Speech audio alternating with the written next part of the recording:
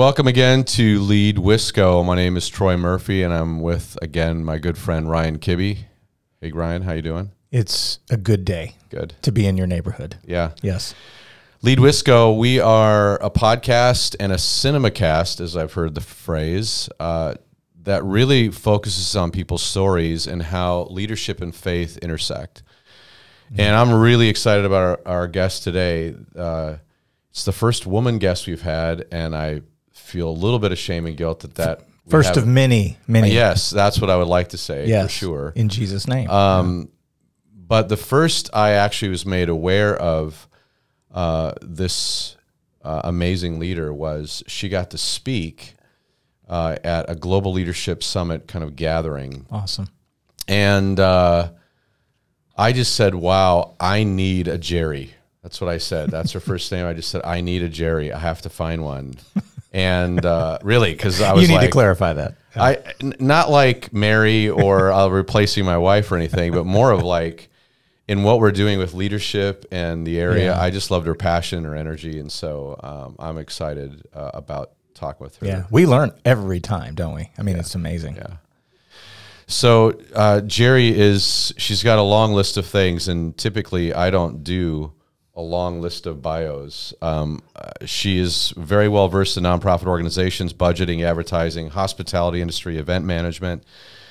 I think she's got a Bachelor of Science in political science and government from Indiana University, Purdue University, Fort Wayne. So she's educated, she's got experience, but more importantly, what we're passionate about, she's got a story. So yeah. Hey, welcome, Jerry. Welcome. Hey, thank you. I am honored to be the first female guest. Yeah. So you got a lot. That's a lot of weight on your shoulders. You got to represent. A little bit of pressure. So Jerry, it's Jerry Purdy, and I want to know, give the listeners and watchers a little bit about you. Married, kids, what you do, what you've done. Kind of give them some texture about who you are. Yeah, so I am married to my high school sweetheart. We will be married 17 years this nice. July. We are from a very small town. We have 4 beautiful daughters, ranging from 6 to 12.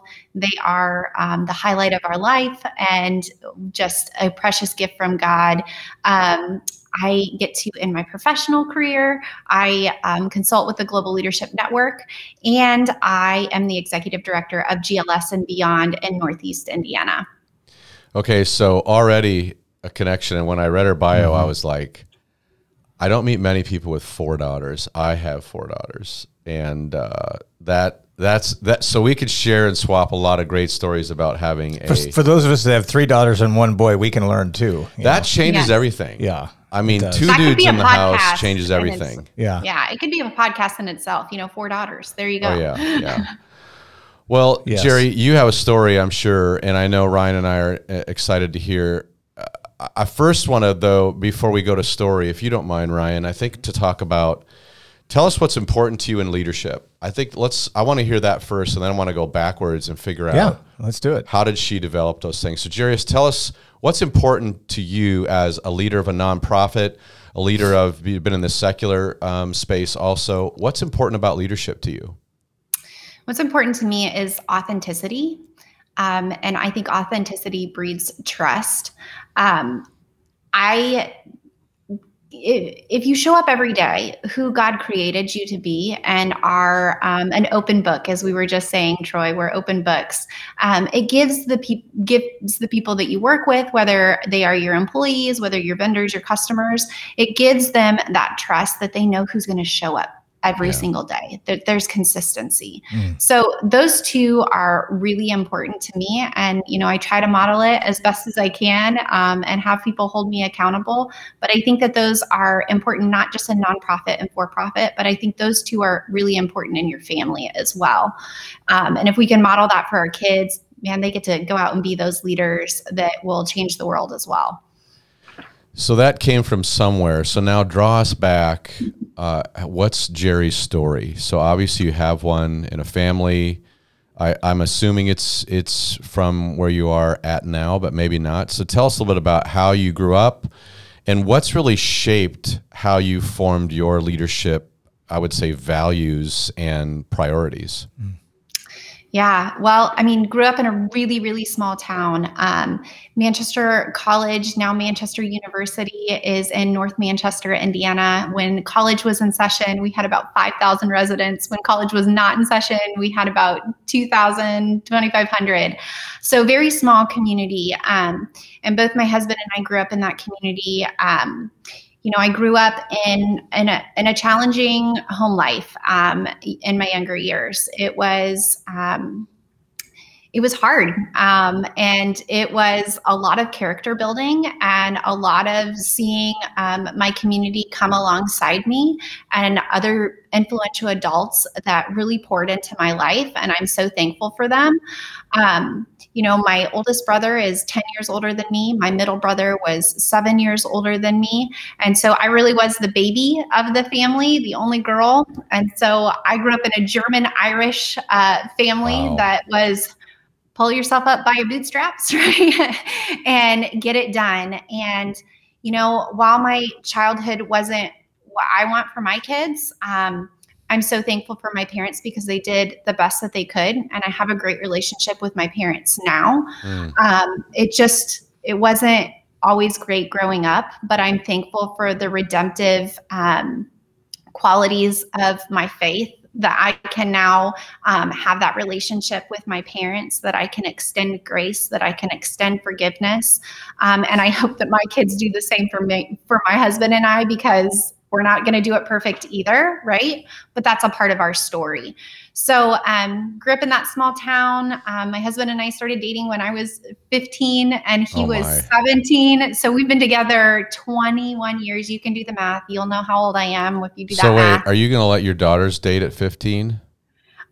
We talk about that because we're going to have a 13-year-old in September, and it is frightening. It is frightening. Yeah, probably not, right? Probably, let's wait till 16.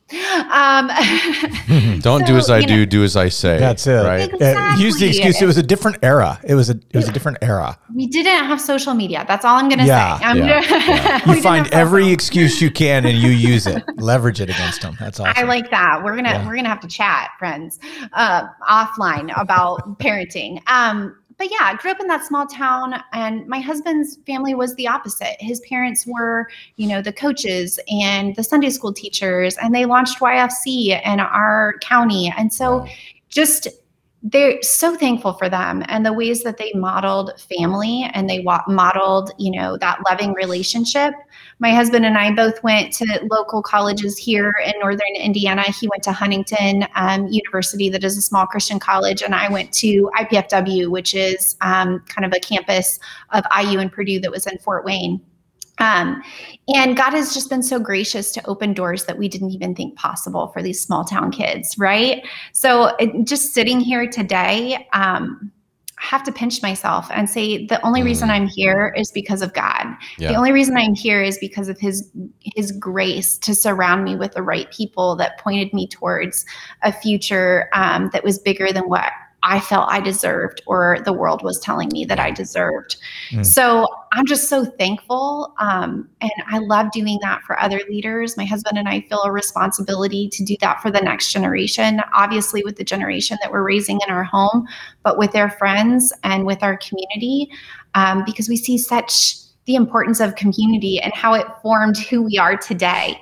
So, fast forward, we've lived in Minneapolis for my husband's career. He was in orthopedics for 15 years before he started his own orthopedic company.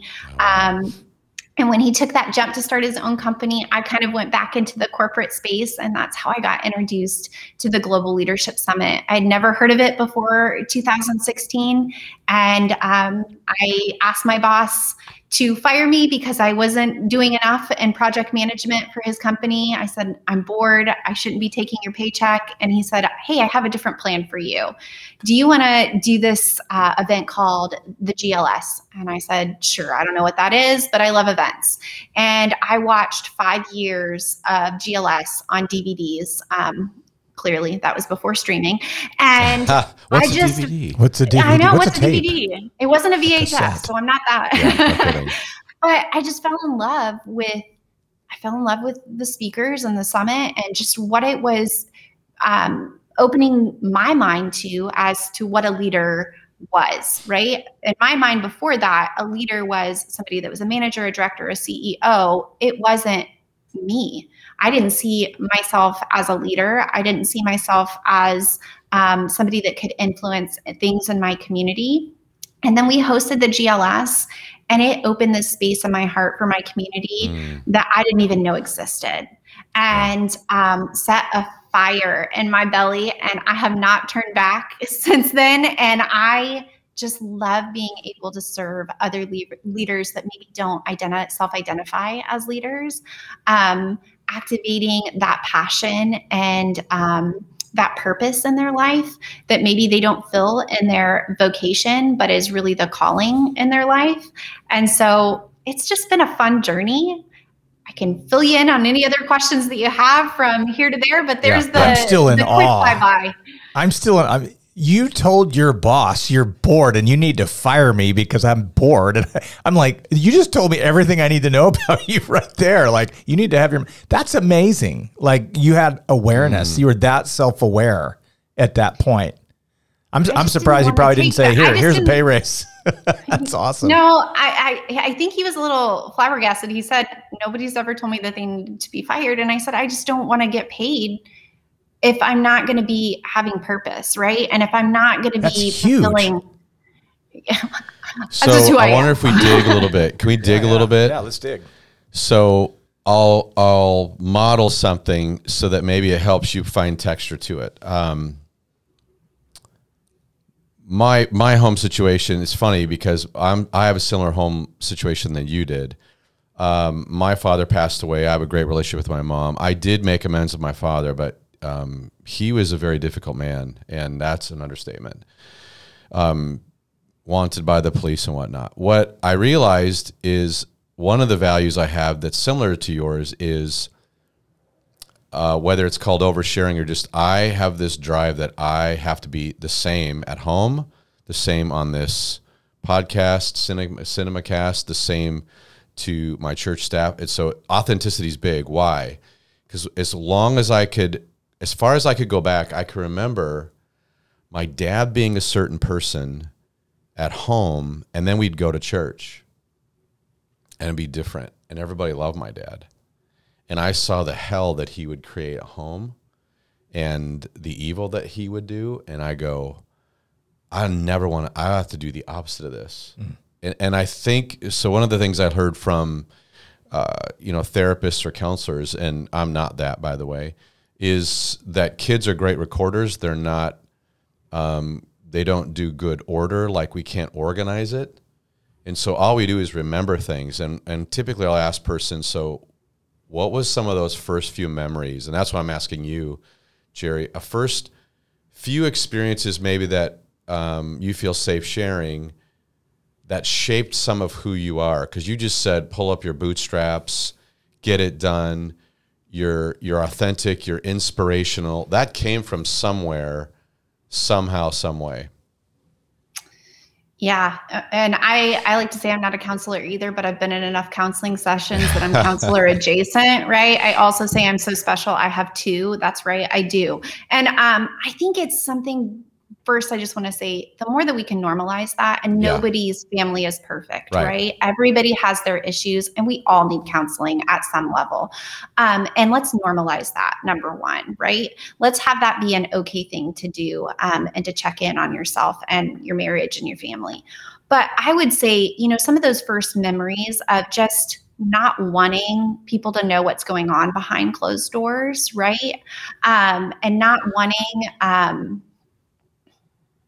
to be fully transparent with people, right? As to the hell you're going through in your home. I'm sorry, but that's the truth. That really drove me to say, I can't live like that. I can't put on a mask and just go out there and say everything's okay. Because I realize there are more people like me than not. And I have an opportunity to use the pain that I've had to give glory to God and to show what he's been able to bring me through, and give hope to other people. And so I can't give hope if I am not authentic and not sharing what's happening or what I've been through. So I lost my middle brother when I was 11, and he was 17 in a car accident. And that was the first time that things became really public of what was going on. And I could either show up and say, everything is okay, everything's fine, and put on that mask, or I could be myself and let people help me. And help is really hard for me. I'm an Enneagram 8, so control is really high on my list, right? And so when I ask for help, it's really letting go of that control. But again, that's that community piece that I had so many people that wrapped their arms around our family, that wrapped their arms around me, that worked through the grief process and the ongoing grief process, right? That you have to show up and be you. And nobody can help those hidden things if you continue to hide them and put on the mask. And so, just being a leader and being a mom, I apologize to my kids probably more than I do anything else. I don't get it right. And I want them to know that their mommy is not, she's not perfect. And don't put me on a pedestal, because that's unhealthy, right? That's the other end of the spectrum. I don't want them to see me mess up one day and be like, oh, Mom's not perfect. They know that from many different areas. I apologize this morning. Getting your shoes on and getting out the door to go to school is hard, even when we've been doing it for years, right? And there's especially with 4 girls, so, especially, right? So that's one of those areas where losing my brother and having that be very public, and then having to really tell the truth of what was going on. And I moved out of my house when I was 15. And I think that that's another area where I just, I had to be true to what was going on and give the information to advocate for what I needed, and grow up a little early. And, that's not going to be the situation for my kids, I hope and pray. But I really want them to show up and be themselves and be okay with being themselves, and not be, in their late teens or their early 20s and grappling with what version am I? Yeah. That's so good. I have so many questions, but I'm going to start with the one that came. I may have to backtrack, but I'm listening to you talk and I'm going, wow, she could be really busy, but busy isn't always better. So my question for you is this: how do you balance, I'm going to use the word balance, the mindset that I'm trying to, because I'm asking your advice actually with my girls. Some people say you can have it all, but I don't know if you can have it all right now, everything all at the same time. In essence, I mean, can you do all these other things and be there for every soccer game, this illusion of balance in some things? I'm just being honest. It is a tornado in the Kibbe house from 6 to 7. My wife just talked about this Sunday from the pulpit. From 6 to 7, it's a tornado. Everybody's moving fast and furious. I don't have time from 6 to 7 to have a world-changing quiet time with God. From 6 to 7. But I can have other aspects to that later in the day. We have to make choices. That's really what I'm asking you. How do you navigate the illusion, the American dream of having it all, versus having what he wants for you with your kids, your family, and your career? Yeah, especially being authentic. Jerry looks like she's perfectly put together, and how is she managing? I love her honesty, though.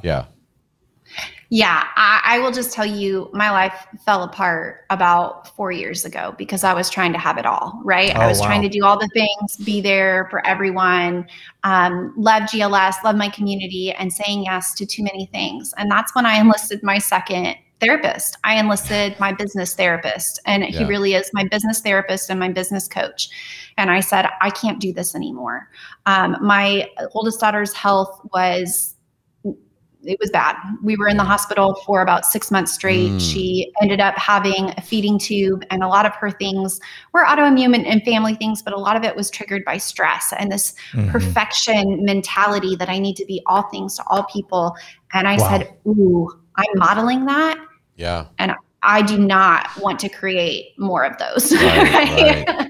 So it became looking at my life and saying, okay, what are the top areas that I need to be investing in? Well, I really need to have a strong faith, right? That's what we're called to do. We're called to love him, and then we're called to love people. Well, what am I going to put my love in first? I'm going to put it in my family, because that's what God has entrusted to me in my four walls, right? And then I'm going to put it into my, in my family, I mean my husband and my kids and our extended family, and then I'm going to put it into my work and my community. And so it was really coming up with a filter and a life mission that I feel like God has called me with my gifts and talents, and then beginning to evaluate and eliminate. And so I've evaluated and eliminated, and I took myself off of 8 boards. I took myself off of committees, and I said, this is not healthy for my family. This is not healthy for me. And it's not effective for you. Yeah. You need to have somebody in this space that's fully committed. And so I do that on a quarterly basis. And I have my business coach that holds me accountable. And we check in once a month, and we do a book study, and we talk about life. And he says, okay, what have you committed to? What's coming off your list? It's not a balance doesn't exist. I think it's one of those myths that you have to have a really, really, really good mindset that if I add something else needs to be subtracted. It's not, I'm going to keep adding until I get to that point that I crash. So that's what I try to do. And, my kids come first. And so I don't negotiate pick-up and drop-offs with my kids. That's valuable time. And so I do as many of those as I can for school. I try to be engaged in their classroom, but where I can say no, I say no. And I'm not going to be at everything, but my kids know that if I'm not at something with them, they have had a conversation about it. They know that it fits into my mission and values, right? There's a bigger picture, but I never want my kids to look back and say, Mommy cared so much about our community, but she didn't care about me. I want them to know that they're loved, they're valued, and they deserve all the time that I can give them, right? This is so good, because this is something every career professional who has kids, we all can relate to that too. I actually heard a tip once from somebody that helped me when I miss a thing, whatever the thing is with my kid. Instead of saying, gosh, I'm sorry, that just, life's hard, suck it up. I actually learned to take that in a redemptive way and say, you know what? My heart's there for you. And I've been at those soccer games and whatever. Here's what we're going to do. We're going to believe in faith for another outcome for something else that will be twice as fun. So in essence, it's like, oh, I missed that, but we're going to go over here and do this. And I know that there's some events that you just, they're non-negotiable. There are certain things that by job, I'm out, I'm going to be there. But I think it's that learning how to work through that, through disappointment and not disappointing our kids and having that dialogue. I'm guessing you've been doing that for a while, in essence, working those type of things with your kids? I have, yeah. And so I love that redemptive aspect too. That's a great way to put it. But, I'm a little type A, right? So we have the family calendar. Everybody's color coded. Everybody knows where we're going. You talk about chaos and a tornado. You just made me nervous with color code. No, I know. I'm a little crazy.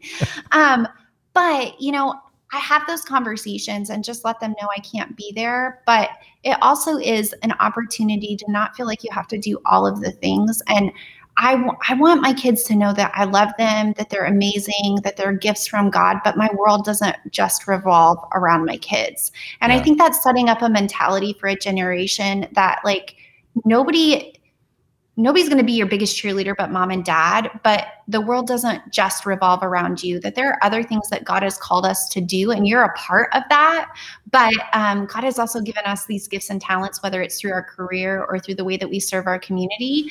And we have to be true to that too, and show up in the way that God is asking us to do it in our unique way and in our unique space, because we want them to do that too, right? Yeah. And so it gives them permission when they're parents, hopefully, that they have a generation that doesn't think the world revolves around them either, right? And I know that that's a controversial way to look at it. I love my kids, don't get me wrong, but I don't want them to think that the whole world needs to rearrange their life just so they're happy. That's just a false illusion. Good. Yeah, you're speaking. That's so I want to, I'll just make one statement about this whole thing about how we grow up. One of the I guess, sad discoveries we have to find is we usually try to swing the pendulum away from the negative experiences that we had. And so the irony of the good intent of what Jerry's sharing is, gosh, I had to be independent. I want to be authentic. I'm going to organize my life. I'm going to, create order out of chaos. I mean, all those things are actually good, but you're hearing how that had an effect on your family. So it's great that you're doing your work, which is awesome. But I want to just say, I think from a male perspective, and I don't think men give enough credit, I want to get off the mom thing. Yeah. And I think that's critical, obviously. But I think a lot of men get kind of this elevation of being great, leaders. And I think moms balance, moms that are in leadership like Jerry is, like you are, Jerry, have, I think, a unique role that I don't think a lot of men do, because I don't think men carry that same responsibility. Now, some do, and I'm not generalizing even for men. I think I want to move into a little bit of your accomplishments outside your home and talk more about, so how do you live this stuff out with people that do have a faith, don't have a faith, do have some of the same values, don't have some of the same values? What are some of the disciplines you've had to do? So, you're saying color code for the kids. I want to hear the running an organization now as a leader, because I see you as a mentor peer, and I want to learn. We want to learn from you that way. Well, I color code for my organization too. So if you really want to be honest, I can't get away from that sickness. I really just think it's important when you're authentic and transparent that there's consistency in the way that you show up. I love what you said, Troy. I want people to know that when I show up, whether you're a believer or a non-believer, you're a nonprofit, you're in the church, you're in for-profit, that you're going to get the same Jerry every time, right? And I think that that's so important for your community to know that it is authentic and it is true, that you're getting the same person that shows up all the time. And it's so important for your employees as well, that they're not living on eggshells saying, ooh, I can't have this hard conversation because I don't know the Jerry that's going to show up in the meeting. No, Jerry's going to be fair. Hopefully they say that. But she's going to come at it with energy, and we're going to come up with a solution, and we're not going to place blame. We're going to just say, what can we do to move forward? So I think that that's really important.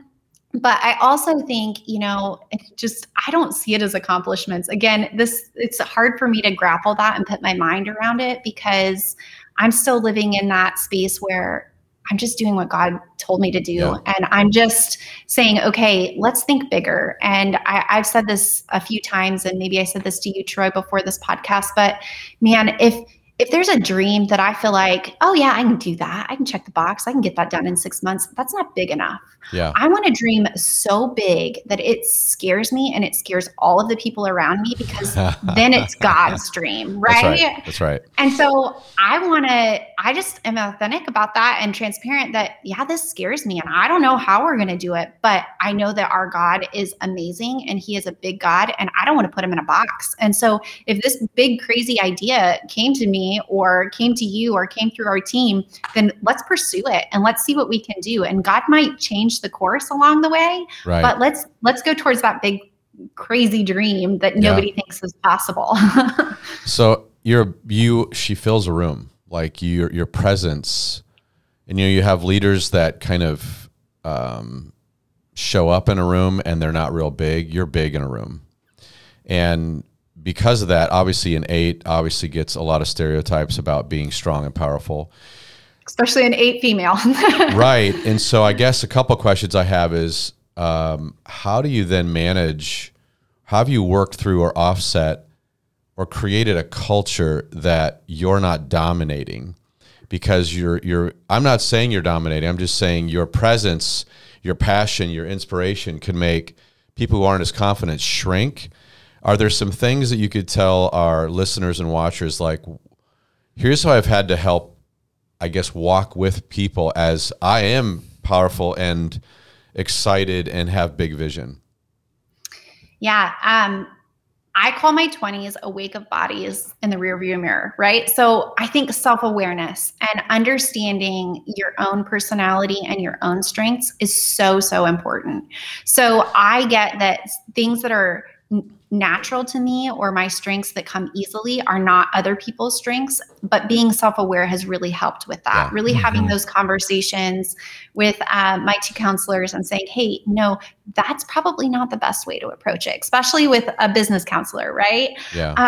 And a lot more listening than talking. So, hey, team, this is what I think the direction we should go. Can you give me your feedback? Because you need all of those different personality types to move forward, whether it's community development, whether it's at your church or your organization. You hired them for a reason. They're on your team for a reason. So let's trust them and empower them, because the last thing people want is a micromanager or feeling like they can't ever make a mistake. Right. We know that our mistakes sometimes are what lead us to our biggest breakthroughs. And so I want to create that culture where it's okay to come and have a really big idea. And as long as we didn't go bankrupt and, we didn't sin and we didn't mess up somebody's, self-image, then let's go for the big things. That's good. And let's learn. Yeah. I just told our team, I said, we've been doing success autopsies. I said, what we should do too is do a failure board and have a celebration. Yeah. And they looked at me and I go, yeah, seriously, what if we have like a celebration over all the failures? Because then at least we're creating a culture to go, we tried something, it didn't work, we want to learn from it. Yeah. Man, that you want that culture to change, especially with strong leaders. And I know I'm high, like I am big in a room. I'm always thinking strategy. I find like that, they call it the halo effect. If you talk too much, I love what you said, Jerry, all of a sudden then people go, oh, he's already got this figured out. Actually, that's really good. I'm not going to say anything now. And people back away. And so I've had to, through counseling, which I've had my handful, yeah, you shouldn't say it that way, or you should stop. I have to stop the strategy wheel and go, I have to invite people into the process with me in my brain. Because if you leave me too much time alone, I'll think way too fast about things. Can you tell us, Jerry, how the challenge of being a female in a leadership culture has affected you, impacted you, been positive, been negative? That was my next question, because I have 3 daughters, one who I see a call to do and lead in ministries probably, and I have a lot of questions for you. So he just asked you the question that has been burning in me for the last 5 minutes. Well, I can say I didn't see myself in a ministry space, right? I have a political science degree. I thought I was going to go in and be, chief of staff, and that God clearly shut that door for a reason, but use those gifts and talents, right, to channel it in a different direction and for his kingdom in a different area. So I would say, I'm still learning that one. I'm not going to lie. I'm not going to sugarcoat it. It's been hard. There have been a lot of women that came before me that have really helped pave the way. But I think it's a shift in mindset. To your point, I believe my family is the number one calling, whether you're male or female, that's your number one calling, to raise leaders to change the world. But the mental load that moms carry that dads don't always carry is a lot, right? So I'm thinking about pickup and gymnastics and all of those things while I'm thinking about an organization to run and community impact. And I would just say, give a lot of grace, right? So tell your daughters that it's not going to be perfect, but I can tell you that if they didn't work outside the home, it wouldn't be perfect either. I've done that. And that was a lot of mental stress where I just didn't feel like I was living up to God's purpose and calling. I love my kids again, but felt this calling to do more. And it was a really hard time for me in my marriage. It was a really hard time for me personally. And once I went back into that corporate space and started my own business, I felt like I had an outlet and a tool to do and use the other side that wasn't the mom side, right? But those gifts and talents are so important. And I I would say grace on both sides. So grace that you can have that conversation in a loving way and with the right intention. Then when you have a leader that maybe is pushing back and you feel like it's because of gender or it's because of your age or your experience, that you can say, help me understand where you're coming from. Yeah. Right? Having that awareness and the right timing to do that is really, really important. It's not in the middle of a board meeting. It's not in the middle of a stand-up meeting. It is scheduling a meeting, maybe over a coffee or a breakfast, and say, hey, help me understand, because this is what it feels like to me. And using those I feel statements instead of, hey, this is what it is, I think is so important. And giving the words to it. I don't think we teach our kids, words for those feelings or words for those situations. Awkward conversations and hard conversations are a gift. Yeah. And I love them. Yeah. You and I must have seen the same life coach, because help me understand has become my number one tool when I don't So help me understand. Yeah, that's awesome. Exactly. Well, they say too, we feel before we think. And Chip Dodd's work on just the 8 emotions and learning how to do a check-in is really a great beginning to awareness. But also, what I've heard from, obviously our past affects us. And so giving words to what we feel, whether it's way back in our past or currently, is so important, which gets me then to adverse situations, which you just said, those are gift. I love that. There's always there's some gold in every problem, adverse situation we're in. You got to look for it. So COVID just obviously shut down so much. Tell us some gold that you found in this season, obviously as a key leader in your community. It was a hard season. And I think we are all feeling that. And we all felt the grief of losing, connection, especially being an extrovert. But I think it gave me permission to be introspective and to slow down and see where effective busy really is, right? And to see our community in a new light and really have some of those things that we'd had pushed under the rug and said, oh, we'll get to it later. Oh, we'll get to it later. It was like the rug was stomped on and you couldn't get to it later. You had to get to it now. So it really highlighted what we needed to do now versus what we were just doing to keep us busy. Yeah. So I love the gold nuggets that come out of those difficult situations or those problems. I love how Craig Groeschel says it's not problems, it's an opportunity. So as leaders, we're chief opportunity officers, that we should be looking for ways to not just solve problems, but see them as opportunities of growth.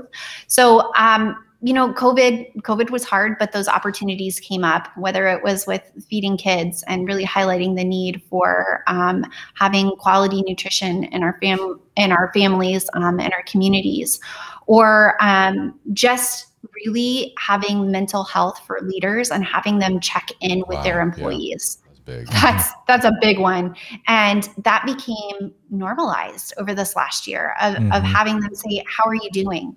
No, not how are you doing on a project, but how are you doing as a person? Yeah. How's your family doing? So it's getting back to that relationship component, because we know that if we don't have relationship, it just becomes transactional.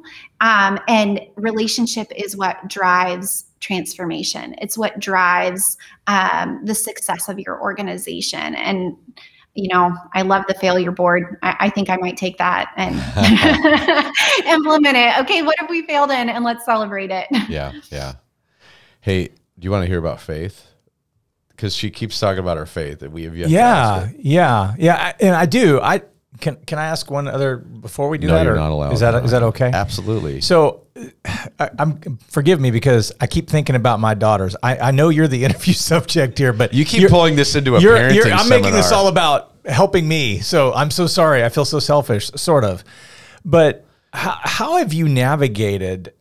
Because I've had these talks I've got a 17-year-old, and I'm telling you, I see I just see some really cool things that you're sharing. Can you help me understand, just as a woman, as a female, he talked about being a presence. How is that with interactions with men? And can I just be completely transparent? The whole thing that we're dealing with the sexual culture out there of what women go through. Can I just throw that out there? People deal with that, and I hear ladies deal with that. Now, I'm not saying you deal with that currently, but how have you navigated dealing with that? Are you asking how she's teaching her daughters about that? Both. Okay. I want to know, how did she navigate it? How are you teaching your daughters how to deal with the realities of men or other people who are harassing? Mm-hmm. I'm asking the elephant in the room. I don't know how else to ask that. But how did you deal with it? How do you, as a leader, how did you coach your kids?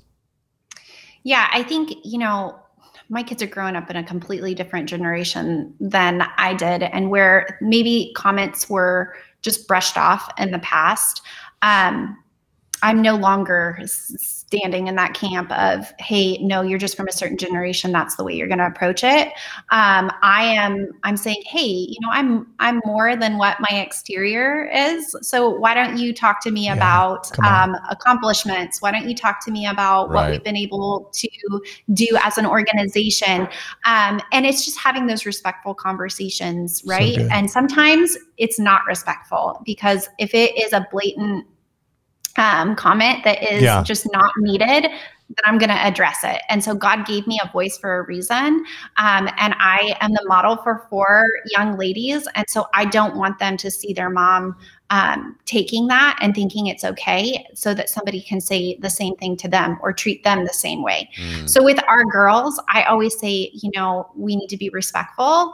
We need to be kind. There's a difference between kind and nice, right?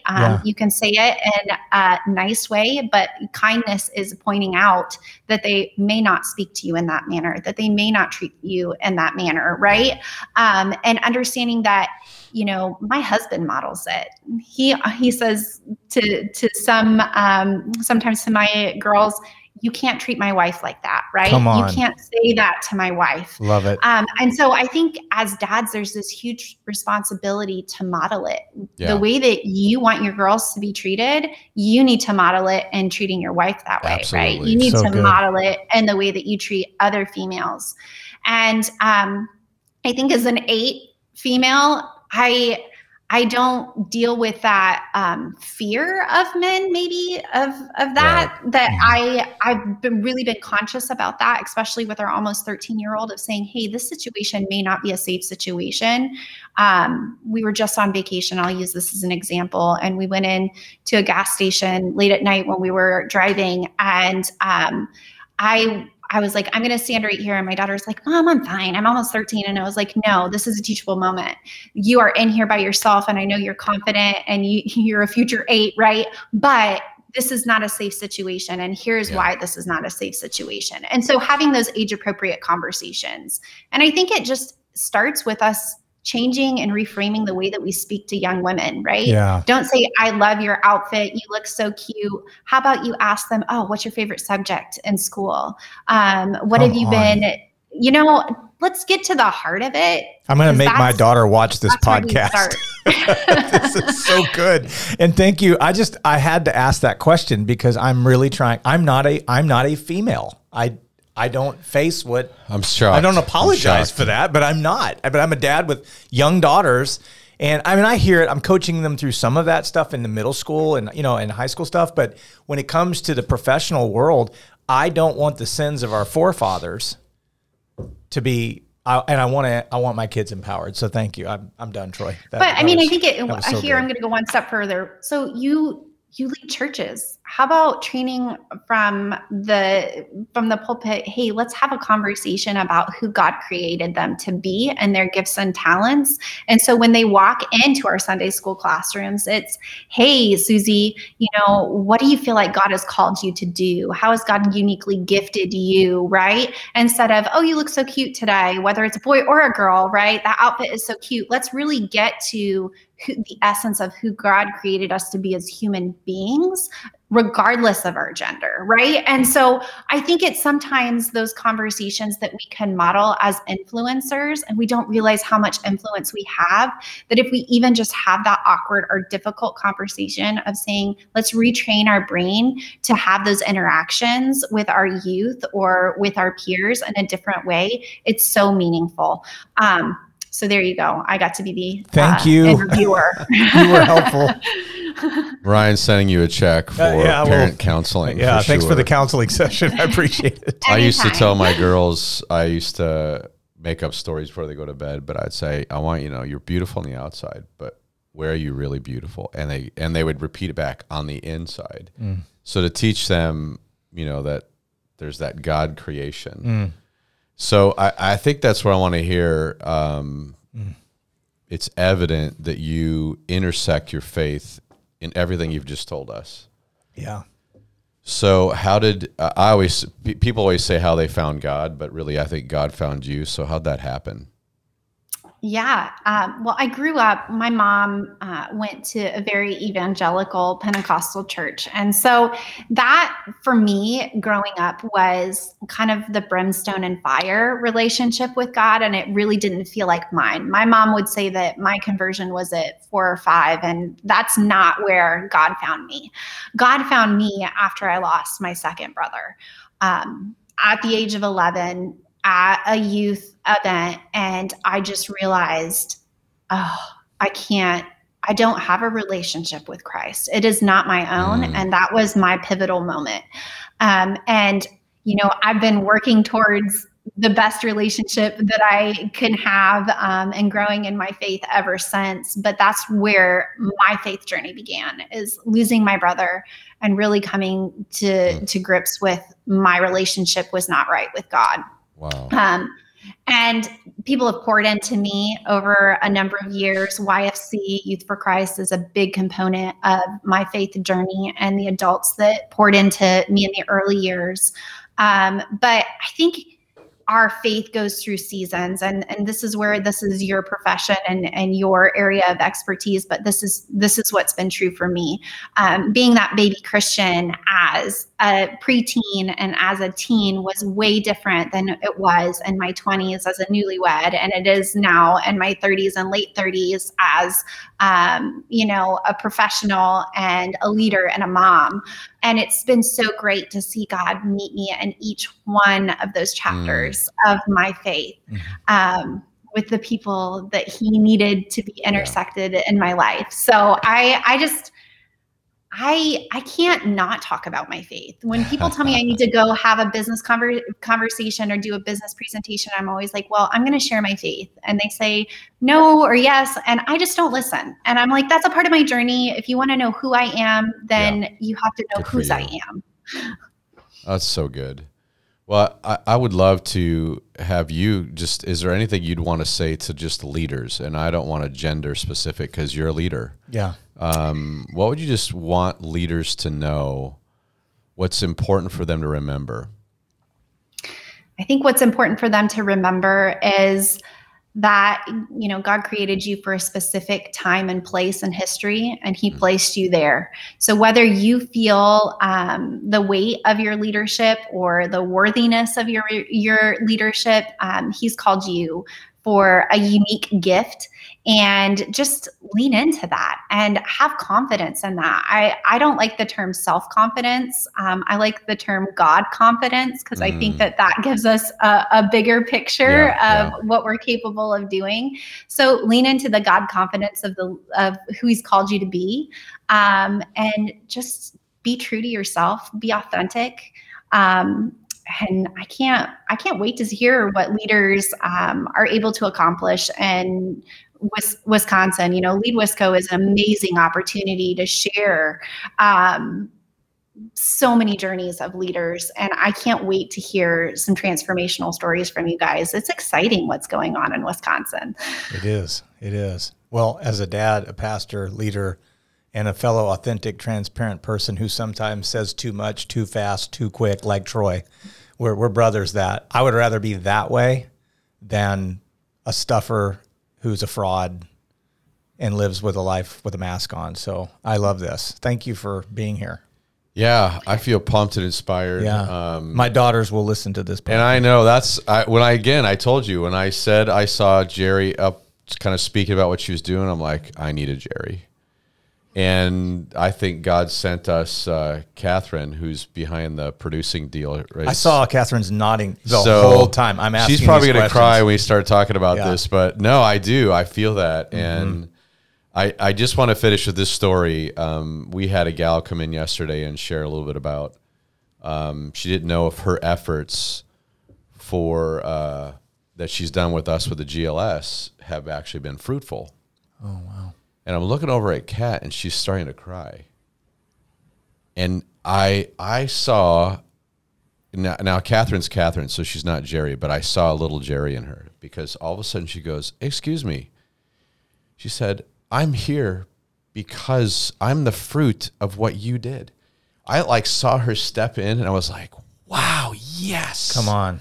So good. So part of that is, man, I love, and I know she's really inspired by you. I know my wife is too, Jerry. So thank you. You are an inspiration, and I think we're seeing that spread out through more than just Warsaw, Indiana. So thank you. Thanks for joining. Well, I'm inspired by you, and Catherine's amazing. And so let's think about ways we can raise up more Troys and Catherines and Ryans. I think that's the way to look at it, right? Yep. There you go.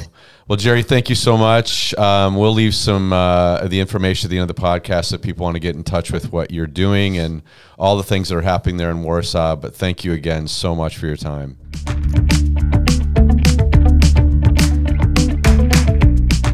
Hey, everyone.